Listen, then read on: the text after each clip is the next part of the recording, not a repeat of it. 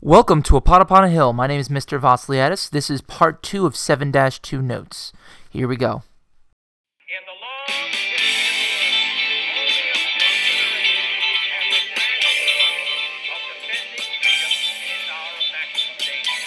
You are about to embark upon the great crusade toward which we have striven these many months. The eyes of the world are upon you. I do not shrink from this responsibility. I welcome it. Your task will not be an easy one. Your enemy is well trained. He will fight savages. We'll light our country and all who serve it, and the glow from that fire can truly light the world. We will accept nothing less than full victory. The hopes and prayers of liberty-loving people everywhere march with you. And so, my fellow Americans, ask not what your country can do for you, ask what you can do for your country. In the last section of the notes, we covered America's debut in world affairs, shown in the Spanish-American War. In this section, we will deal exclusively how each succeeding president handled America's emergent role as a superpower. Historians attribute Theodore Roosevelt as a president who daringly advanced American interests abroad. Unlike his predecessor, McKinley, who proved reluctant to enter into a war even after the publication of the Delaune letter, Roosevelt relished in his additional international role. As a staunch supporter of the Spanish-American War, Roosevelt quit his position as Assistant Secretary of the Navy to conscript a ragtag group of Harvard College friends, African Americans, and Native Americans into a privatized cavalry unit during the conflict, to the horror and chagrin of his political associates. Roosevelt saw the event, which unfurled at the end of the century, as an opportunity to pivot America's position at home and abroad, and utilized his Peter Pan-like energies to make his mark. His foreign policy could simply be characterized by the African proverb, "Speak softly and carry a big stick," which again jettisoned U.S. involvement in world affairs without necessarily sacrificing Washington's long-standing precedent of neutrality. This is most evidently seen in his involvement in Latin America. Although the Transcontinental Railroad connected the nation and coast together, the construction of a man-made canal would also prove fruitful for U.S. commerce in the Western Hemisphere. If constructed, ships could easily cut through the isthmus of Panama, boosting economic prospects for the nation. Roosevelt managed to secure an arrangement with Great Britain, a country who had long-standing presence in the region, known as the Hay-Pauncefote Treaty in 1901. This treaty granted the U.S. to construct the canal for the mutual interest of both countries. As a product of his time, he signed the treaty without a complete understanding of Colombian sovereignty. The Colombians who rightfully owned the isthmus ultimately refused to permit construction, which prompted Roosevelt to support a Panamanian revolution in the area in 1903. In the Hay-Buenos Treaty, Roosevelt promised protection for the Panamanians in exchange for construction rights of the newly conquered isthmus. In its typical schizophrenic fashion, the U.S. later countered this blatant form of aggression by offering Colombia compensation for its losses in 1921. It wouldn't be until 1999, however, that the U.S. would give up its control of the Panama Canal, which fostered great exploitation and resentment of the neighboring countries in Central America. Empowered by his actions, Roosevelt sought to further minimize European influence in the region. As you recall, the strategy was outlined in the Monroe Doctrine, but to no practical effect. With a strategy now known as the Roosevelt Corollary, it sought to give the Monroe Doctrine some teeth. Backed by a new and modern Navy, Roosevelt cleverly offered to be the arbitrator of a dispute between Britain and Venezuela over unpaid debts in 1902. England agreed, ultimately securing banking interests under the heavy naval enforcement of the United States Navy.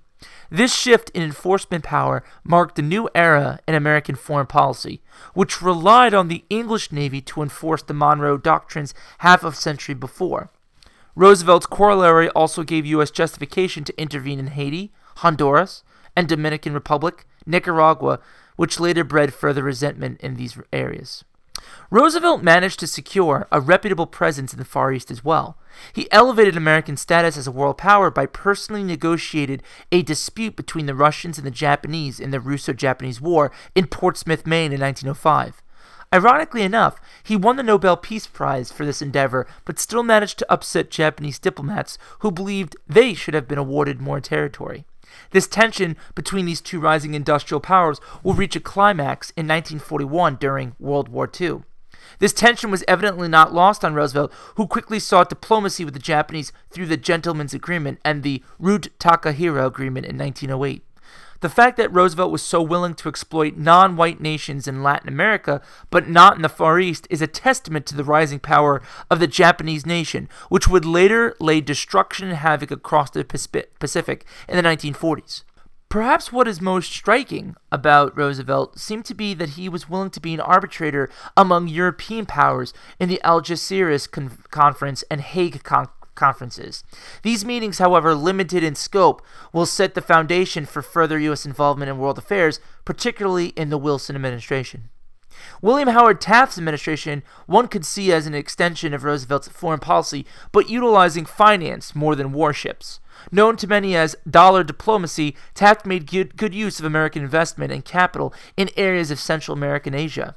Under his tenure, he was able to secure investment rights for the construction of railroads in China and protected American trading issues in Nicaragua after the Civil War.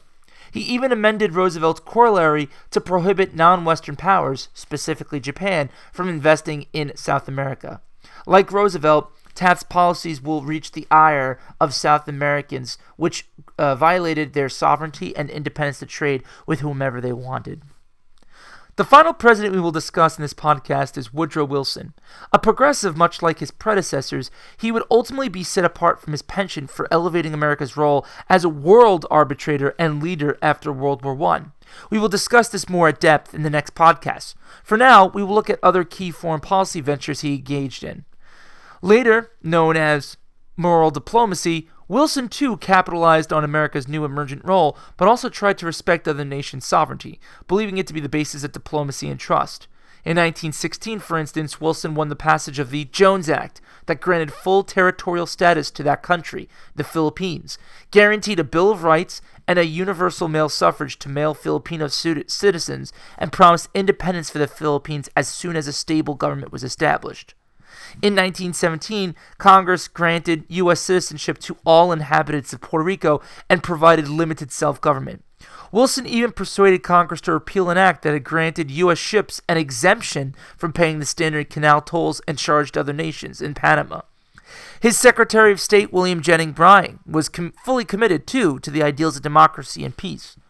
Bryan negotiated treaties in which nations agreed to submit disputes to international commissions and observe a one-year cooling-off period before taking military action. Bryan arranged for 30 such treaties during his tenure. Wilson's pledge to promote democracy did not extend peaceful relations to Central America, however. Wilson kept Marines in Nicaragua, and he ordered troops in Haiti and the Dominican Republic. In Mexico, Wilson pushed the country to the edge of war over a dispute with dictator General Victorio Huerta in 1913 and disregarded Mexican sovereignty, trying to hunt down the Mexican guerrilla and rebel known as Pancho Villa. It will be Wilson's commitment to World War I, as we will learn, that he would best be known for. And that ends part 2 of the 7-2 notes.